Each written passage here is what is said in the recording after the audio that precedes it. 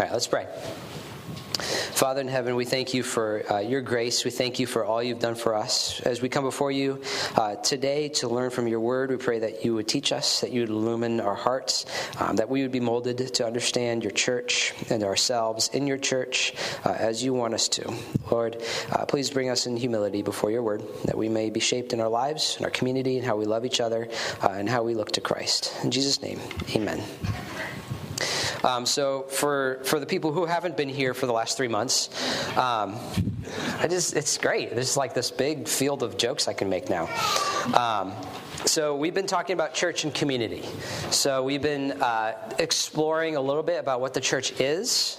We talked about what the church broadly is, and we said that the church broadly is the elect from all ages and from all places. So this means that the church as a whole, broadly speaking, is everybody who's ever been elect from the beginning of time until the end of time. And so this means that from all the different times, from all the different places, we're all part of one church. There are local churches, however, and local churches are visible extensions of that broader church. So a local church is a visible extension of that broader church. And the local church is imperfect. It's imperfect in two ways. First, it's imperfect because the people in the local church are not yet glorified, and we're not yet sanctified. We're not yet in our final form, right? We're still being perfected by Christ. We're still being molded. We're still being built up. But in another way, the local church is also imperfect because there are tares among the wheat. There's wolves among the sheep. So the local church is imperfect. Not everybody in the local church is elect, and not everybody in the local church is perfect yet. And however, we're still part of the big, perfect, broad, eternal church. And so the church foundationally is created and governed by the New Covenant.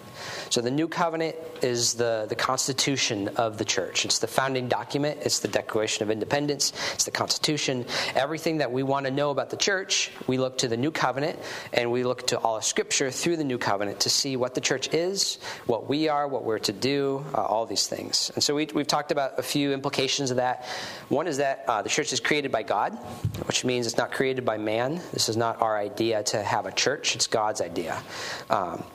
This also means that the church will last as long as the New Covenant lasts. So as long as the New Covenant's in effect, the church will exist.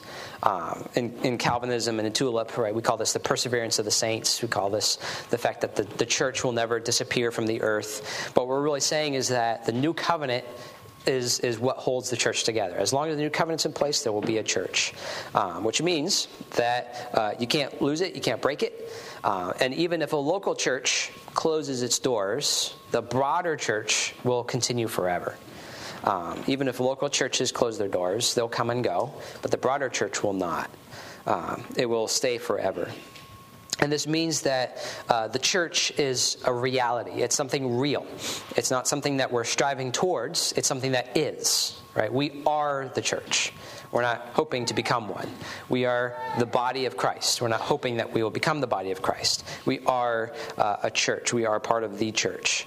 And this means that we're still growing, right? We can still think about and grow and be perfected and sanctified. But the ideal is that it already exists. Right? This is already real. And this means that God created it. It's permanent. It's reality, not an ideal. And this means that it exists for a purpose. Right? God doesn't do things just for fun. God made the church for the purpose of making disciples of all the nations, which means that the church's main goal is to shape people to be more like Jesus, their master. And we talked about the other primary tools are word and sacrament for shaping people. They're not the only ones, but they're the primary ones.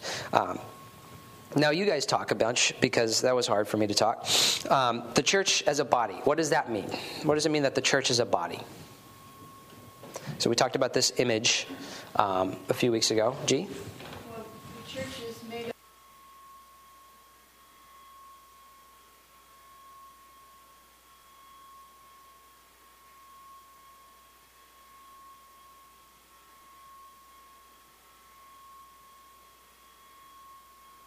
Yeah, G said that the church is one body, different parts, different purposes of the parts. They have different functions, but we're one body. Absolutely. What else does it mean that we're a body, the body of Christ? Everyone remember things? Michelle? I think it means we all need each other, and if one part is hurting or not functioning for any reason, the rest of the body's going to feel that. Yeah. Yeah, we all need each other. Paul talked about that in Colossians or Corinthians, where he says that no part of the body can say to another part, I don't need you. And it means that if one part suffers, the whole part suffers. But the flip side of that is if the whole part is glorified, or if one part is glorified, one part is received something or is blessed, the whole body rejoices. Right? We suffer together and we rejoice together. What does it mean that the church is a building? So we talked about the church as a body. What does it mean the church is a building? Do I mean 2306 26th Avenue? It's a gathering of God's people, not necessarily a building.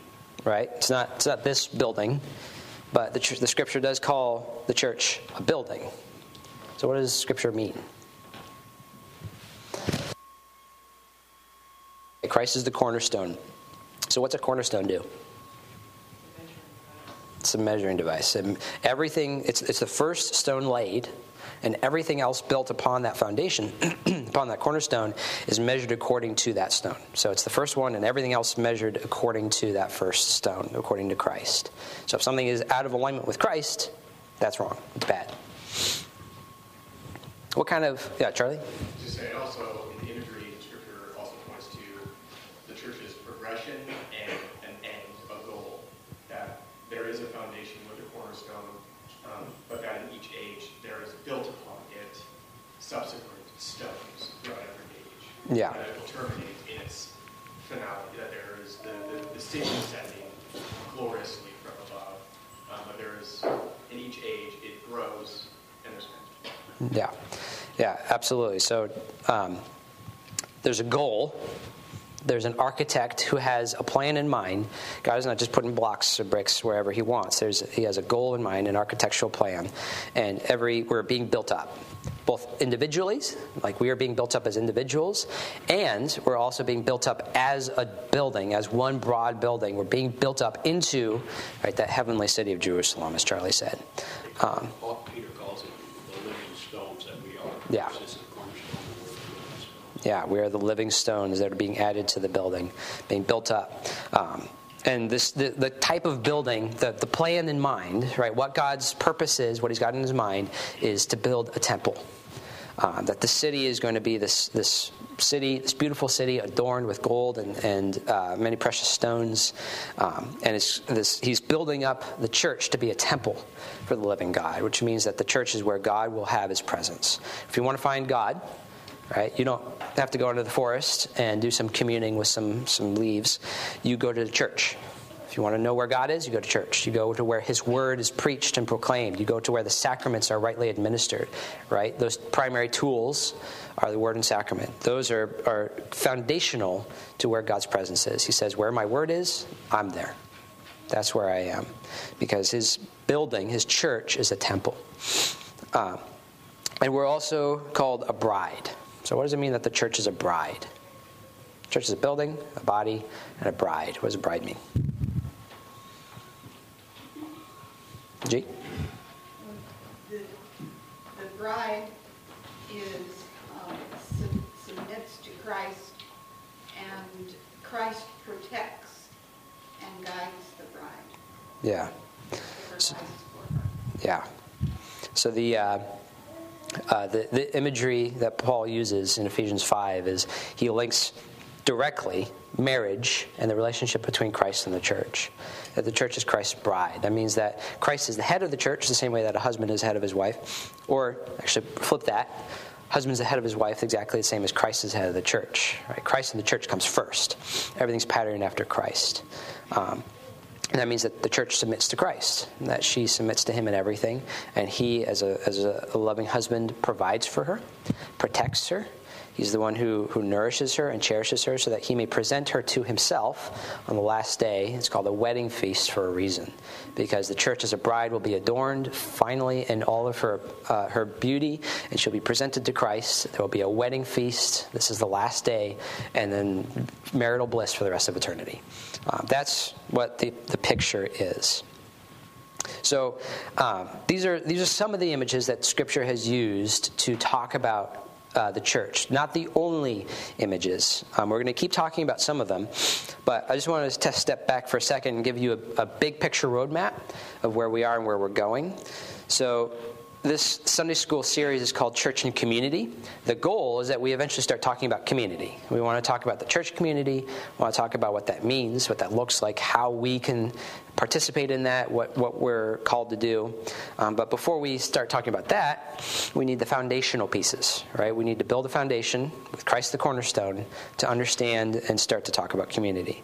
So my hope is that you're starting to see that church is not simply a convenient place to worship God on Sunday. That to be a part of a church means to be a part of a building, a body, and a bride. That means that you are part of something much bigger than you, that you have a place within it, that you are an essential component in the church. And the collective, right, the broad church does not swallow up individuals, right? We're not just part of an amorphous blob. The church is made up of individuals, but we are still one. We're united by the Spirit. We're part of one, even though we are individuals. We're distinct. We have different gifts, different personalities. But unlike the broadly evangelical way of thinking about church is not just a collection of individuals, right, who all share a common love for Jesus. We're not here because we all love Jesus. We're here because we're called. We're here because God called us out of the world and into his temple to worship him. So we're building this foundation. What is church? Where do we fit into church? What does it mean that we're in a church, so that we can start to talk about community and what that means? So the big picture roadmap of where we're going is we want to start talking about community eventually. But today we're going to talk about another image that Scripture has for the church. So the Scripture talks about the church as a family. So in Galatians 6, Paul says, "So then, as we have opportunity, let us do good to everyone, and especially to those who are of the household of faith."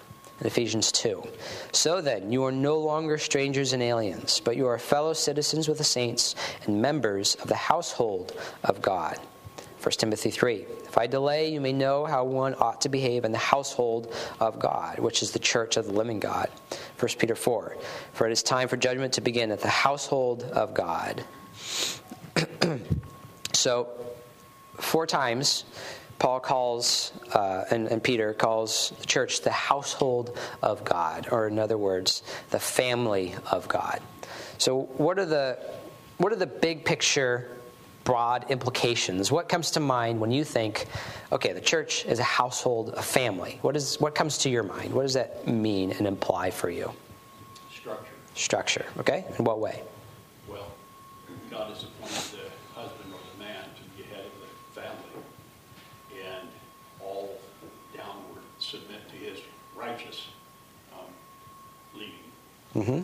Yeah, it's structured. There's authority, in other words. What else? What else comes to mind when you think of the church as a family? We should love one another. Okay, we should love one another. Absolutely. But in loving one another, getting to know one another, because we know our families. And it's not a place where we just come on Sunday for a little while and leave immediately after. Yeah. We need to spend time together. Yeah. Yeah, if you're just coming and for the meal and then leaving right after, there's no fellowship. It's not a healthy family. Charlie, you had your hand up? Yeah, I was thinking that how households were understood in antiquity, but there's, importantly, I think, on these texts, and there was like economical unity, and I only say that to get to everyone was on a certain mission in the household, working towards the same end. So whether what the father did or whatnot, the wife was the helpmeet. The children were also a part of that entire communal movement of work and mission and provision. And so there's another way of describing sort of the unity, that everybody in the household is working towards the household's end. So Charlie wants to build a compound, and we're all going to live in it and raise chickens together. Is that where? I know that's the reason. I'm just kidding. But yeah, Charlie said basically there's a goal for the household, and everyone in the house is moving towards the same goal. Right? We're not all spreading apart and doing our own things. We have one purpose, one goal, and we're all moving towards that in our various ways. What else? What other broad implications come to mind? Michelle? In a household, you don't have a lot of privacy, so all of your bad character traits your family knows about. Sure. And, when you make a mistake, you have to fess up to it and ask for forgiveness if necessary. Yeah. Yeah. There's a closeness. Yeah.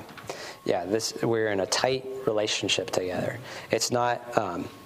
It's really hard to hold all your family at a distance without that affecting everybody in the house, right? Everyone knows, I think we probably all know, what it's like to be in a house where there's a lot of tension. Even if it's not you being the problem, even if there's tension between mom and dad or dad and one of the kids or two of the kids, that affects everybody, right? It makes it tense for everybody.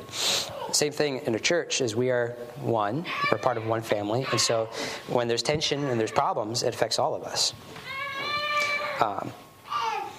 What do the apostles and consistently refer to the people that they're talking to as? They always talk to them as brothers and sisters. Yeah. So we are brothers and sisters in Christ, which means that just like you can't choose your own brothers and sisters, you can't choose your family. You can't choose, you're great, I'll be friends with you, and we're going to be really close Christians, but I don't like you, so we're going to be distant, right? We're not going to have a relationship. That's not how Scripture or the Lord envisions the church. That doesn't mean that there won't be problems. That doesn't mean that we're all going to be best friends at the end of the day, but that does mean that we're going to be in a family together and love one another. Another implication of that is that if we're brothers and sisters, that means that as part of the household of God, that Jesus is also the Son of God, which means that Jesus is our brother. So Hebrews 2:11 says, "For he who sanctifies and those who are sanctified all have one source. That is why he is not ashamed to call them brothers." So Jesus is not ashamed to call us brothers. So how do you become a member of the household of God?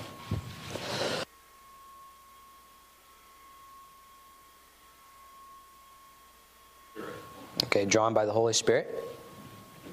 And you are convicted of your sins. And you confess Christ as your satisfaction to God for your sins. Mm-hmm.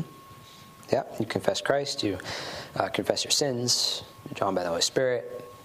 But something happens. Something changes. We're new creatures in Christ. We're new creatures, absolutely.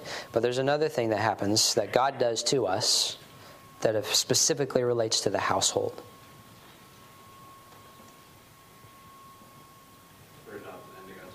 We're adopted. Yeah. So how do you become a member of God's household? God adopts you. Which means that it's not something that you do. Right? Adoption is not something that you initiate. It's not something that you pursue. It's not something that you earn. Adoption is a blessing of the Lord who adopts us, who brings us into his family. So Ephesians 1 says, "Blessed be God and Father of our Lord Jesus Christ, who has blessed us in Christ with every spiritual blessing in the heavenly places, even as he chose us in him before the foundation of the world, that we should be holy and blameless before him. In love, he predestined us for adoption to himself as sons through Jesus Christ." In Galatians 4, God sent forth a Son, born of a woman, born under the law, to redeem those who are under the law, so that we might receive adoption as sons. In Romans 8, for all who are led by the Spirit of God are sons of God. We've received the spirit of adoption as sons. The Spirit bears witness that we are children of God. So you'll notice in these passages that it's repeated that we are adopted as sons of God. So does this mean that in order to receive God's blessings and be in his family, you have to become a man? What about women? It's a generic term when you said man. Not necessarily. Well, in this case it is. Okay, I will disagree with you. Well, I'm talking about mankind, not just men. Okay. That would include men and women. It does include men and women. I agree with you there. But there's a reason why he says adoption as sons. Charlie? It's a specific man that we have to enter through. Okay. You know, We, the adoption that we receive, the sonship, so to speak, is only through Christ, through his sonship. It's one of the graces that we receive that we don't deserve. He brings us into his sonship, which is why we get looked at as children. We get looked at the same way the Father looks at him. Mhm. It's not something distinct or separate. We get his sonship. right. We get Christ's sonship. We're brought into Christ's sonship. But there's a specific thing that happens. Yeah, Does it Michelle? have to do with like inheritance rights? Yeah. Yeah, it has to do with inheritance. Because in the ancient world, sons inherit. And Jesus inherits as a son. So we're adopted as sons, not because gender is now, you have to become a man. There's a false book of Gospel of Thomas that says that in order to go to heaven, you have to become a man. If you're a woman, you become a man first, and then you go to heaven. That's a false gospel. What Paul means is that in order to receive the inheritance, we are to be adopted as sons. Right, all of us, women included, that we are adopted as sons because sons receive the inheritance. And Romans 8:17 says it. And if we're children of God, then we are heirs of God and fellow heirs with Christ, provided we suffer with him in order that we may be glorified with him. Or Ephesians 1, in him we have obtained an inheritance. Hebrews 9, he is the mediator of the new covenant so that those who are called may receive the promised eternal inheritance. So there is an inheritance that sons receive, that the children of God receive, that Christ has earned, through his merit, his works, his righteousness, that he is going to receive. And Paul says in Romans 8 that we receive those same blessings that Christ receives in inheritance. That when we inherit, what we're inheriting is everything Christ inherits. So let's unpack that a little bit. What does Christ inherit?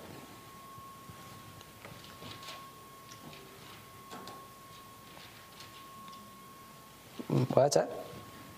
I can't hear you. The kingdom of God. Okay, the kingdom of God. What else? You say what or why? What does Christ inherit? Because if we are fellow heirs with Christ, that means that we get what Christ gets. So what does Christ get? Masha? His bride. His what? His bride. His bride. In a sense, we get unity with each other. But what else does Christ receive? Charlie? That first promised life, that unlost, that uninterruptible, uncorruptible, forever life that was held out before him. Christ obtained it. Yeah, eternal life. Which means that if you're in Christ, if you're a child of God, which is something that God does to you, he adopts you, he draws you and he adopts you, that you'll then receive eternal life completely as an act of grace. Right? There's nothing that you've done, nothing that you've earned. You receive an inheritance that is beyond imagining simply because of the grace of God. But it's not just eternal life, because I can imagine eternal life not being great if it meant that you had to live with snakes for the rest of eternity or something. What else does Christ receive? Charlie? Could I qualify the eternal life? Sure. That inherent in the eternal life is relationship with God, that those were like two separate things. So the eternal life is perfect relationship with God. They're united. Yeah. Not separate. Yeah, it is eternal life in the presence of God. Yeah, which is a good thing. But Christ receives a lot more than just eternal life.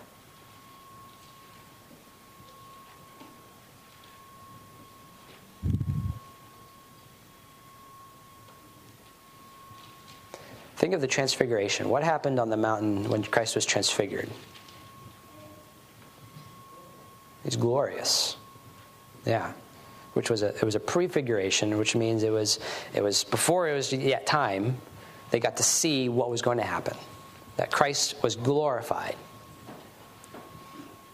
So that when Jesus Christ died and was resurrected and ascended into heaven, he was glorified.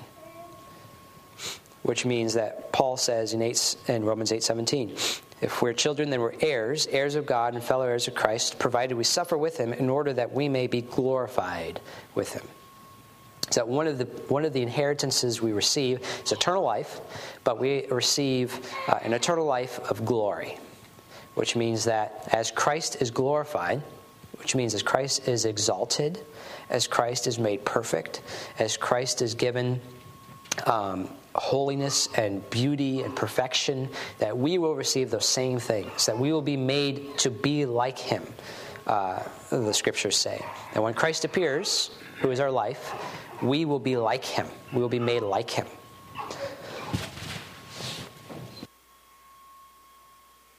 Sorry. And so he's exalted in glory, and he also receives a throne and a crown of glory. And so the scriptures say that that when Christ is raised and returns, that we will reign with him. It means that there's a throne, it's Christ's throne, and there are other thrones that we, as his people, will also sit upon. That as Christ receives a kingdom, we will receive a kingdom, not to be just a part of the kingdom, but to be rulers in it. That we'll actually receive crowns and authority and ruling and glory and eternal life and joy and peace forever. So we receive eternal life and then all these other things as well. Crowns of glory, glorious perfection, all these things. Charlie, did you have your hand up? Does one of the letters to the churches say something akin to that, like to those who endure, all set as ruler over thousands, or something to that effect? Maybe. I can't think of a passage off the top of my head. Okay, sorry. Matthew? I was thinking of Jesus' high priestly prayer where he says that the glory that you have given me, I give to them. Is that what he's talking about? The glory that we will have one day in heaven, and we are glorified with Jesus. Is this the glory that he's talking about here? Yeah, he's talking about the fact that he's going to be exalted.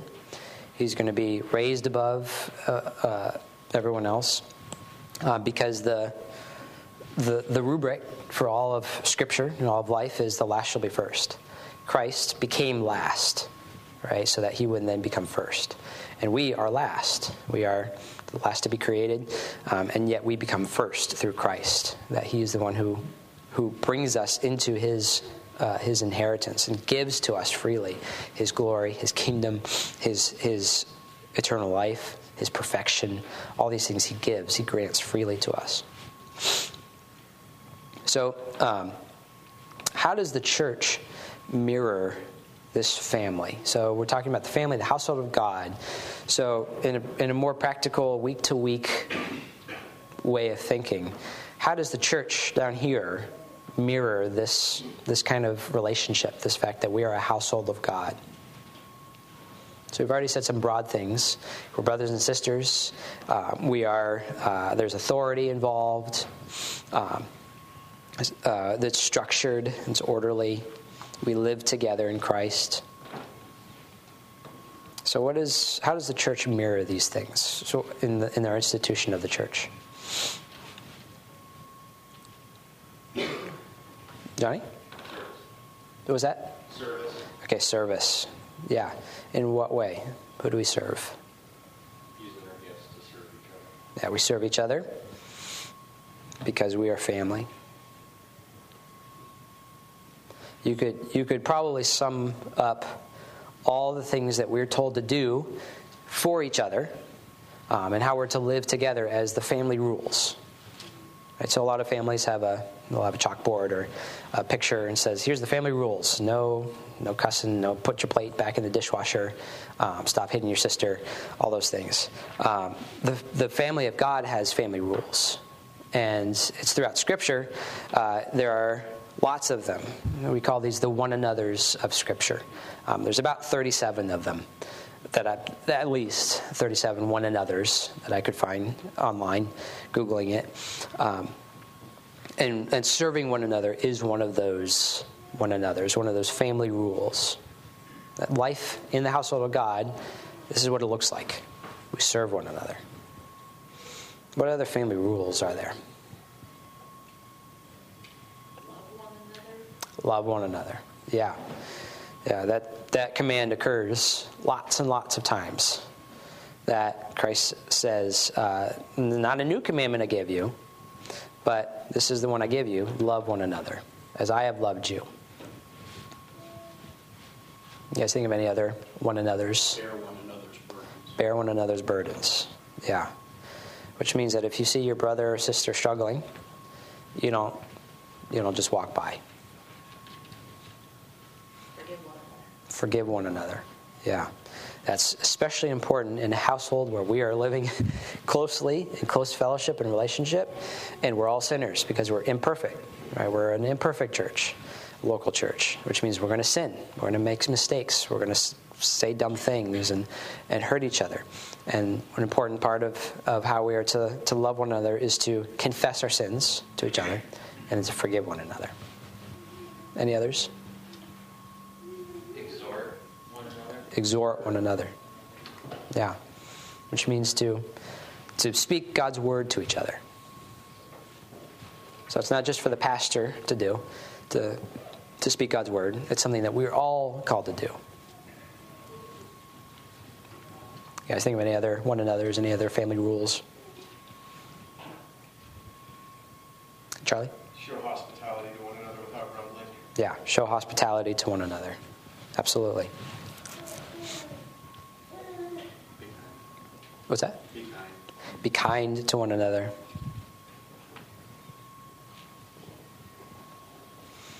I'll highlight a couple others that I think are important.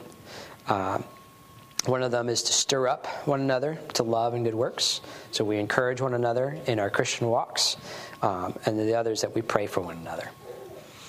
I think that one, pray for one another, is something that I could do better, and I'm sure we all could pursue that all these other one another's flow out of truly love, right? And love begins in how we talk. It begins with how we talk to God. Do we pray for one another? Right? We do it in the service, but it's also something that we are to do in our daily lives, is pray for each other. Yeah, there's quite a few others. Anytime you see one another in Scripture, think family rule. Right? This is what the family of God looks like. Here's what we are called to do as brothers and sisters in Christ. But it also means that the church reflects this family aspect in the fact that there is authority. Right? There are father figures in the church that we are called to submit to.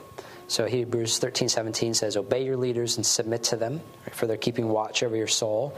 And these leaders, who are these people? Well, they are the elders. So Paul says in 1 Timothy 3 that an overseer or an elder must be above reproach, husband of one wife, sober-minded, self-controlled, respectable, hospitable, able to teach, not a drunkard, not violent, not quarrelsome, not a lover of money. But he must manage his own household well, with all dignity, keeping his children submissive. For if someone does not know how to manage his own household, how will he care for God's church? Because the image is that the elders are father figures. Right? And if they're not good fathers at home, how will they be good fathers for the church? So the elders are our father figures. They're our authorities. They're who we obey and submit to and look up to. They're the ones they're shepherds, right? They lead us.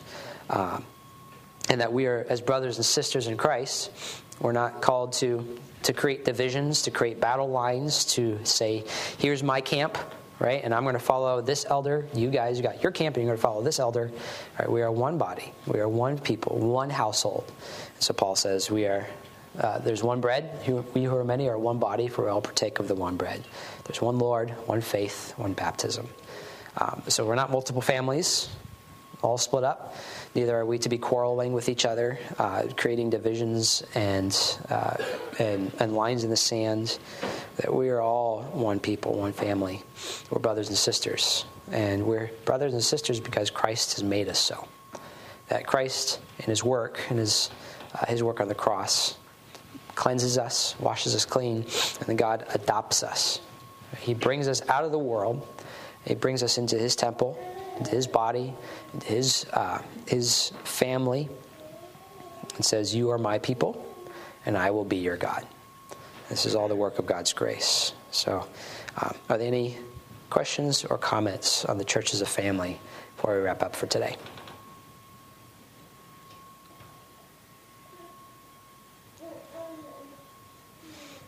No? Okay. Well, let's pray and prepare our hearts for worship. Father in heaven, we thank you for how you have adopted us and given us an inheritance that we have not earned, that we will receive by your grace alone. Father, thank you for your mercy. Thank you that you have loved us and made us your children. So, Father, we pray that you would help us as good children to listen to you, to obey you and submit to you in all things. Please shape us, Lord, so that we would be more like your Son, Jesus. Please mold us and transform us. Forgive us of our sins.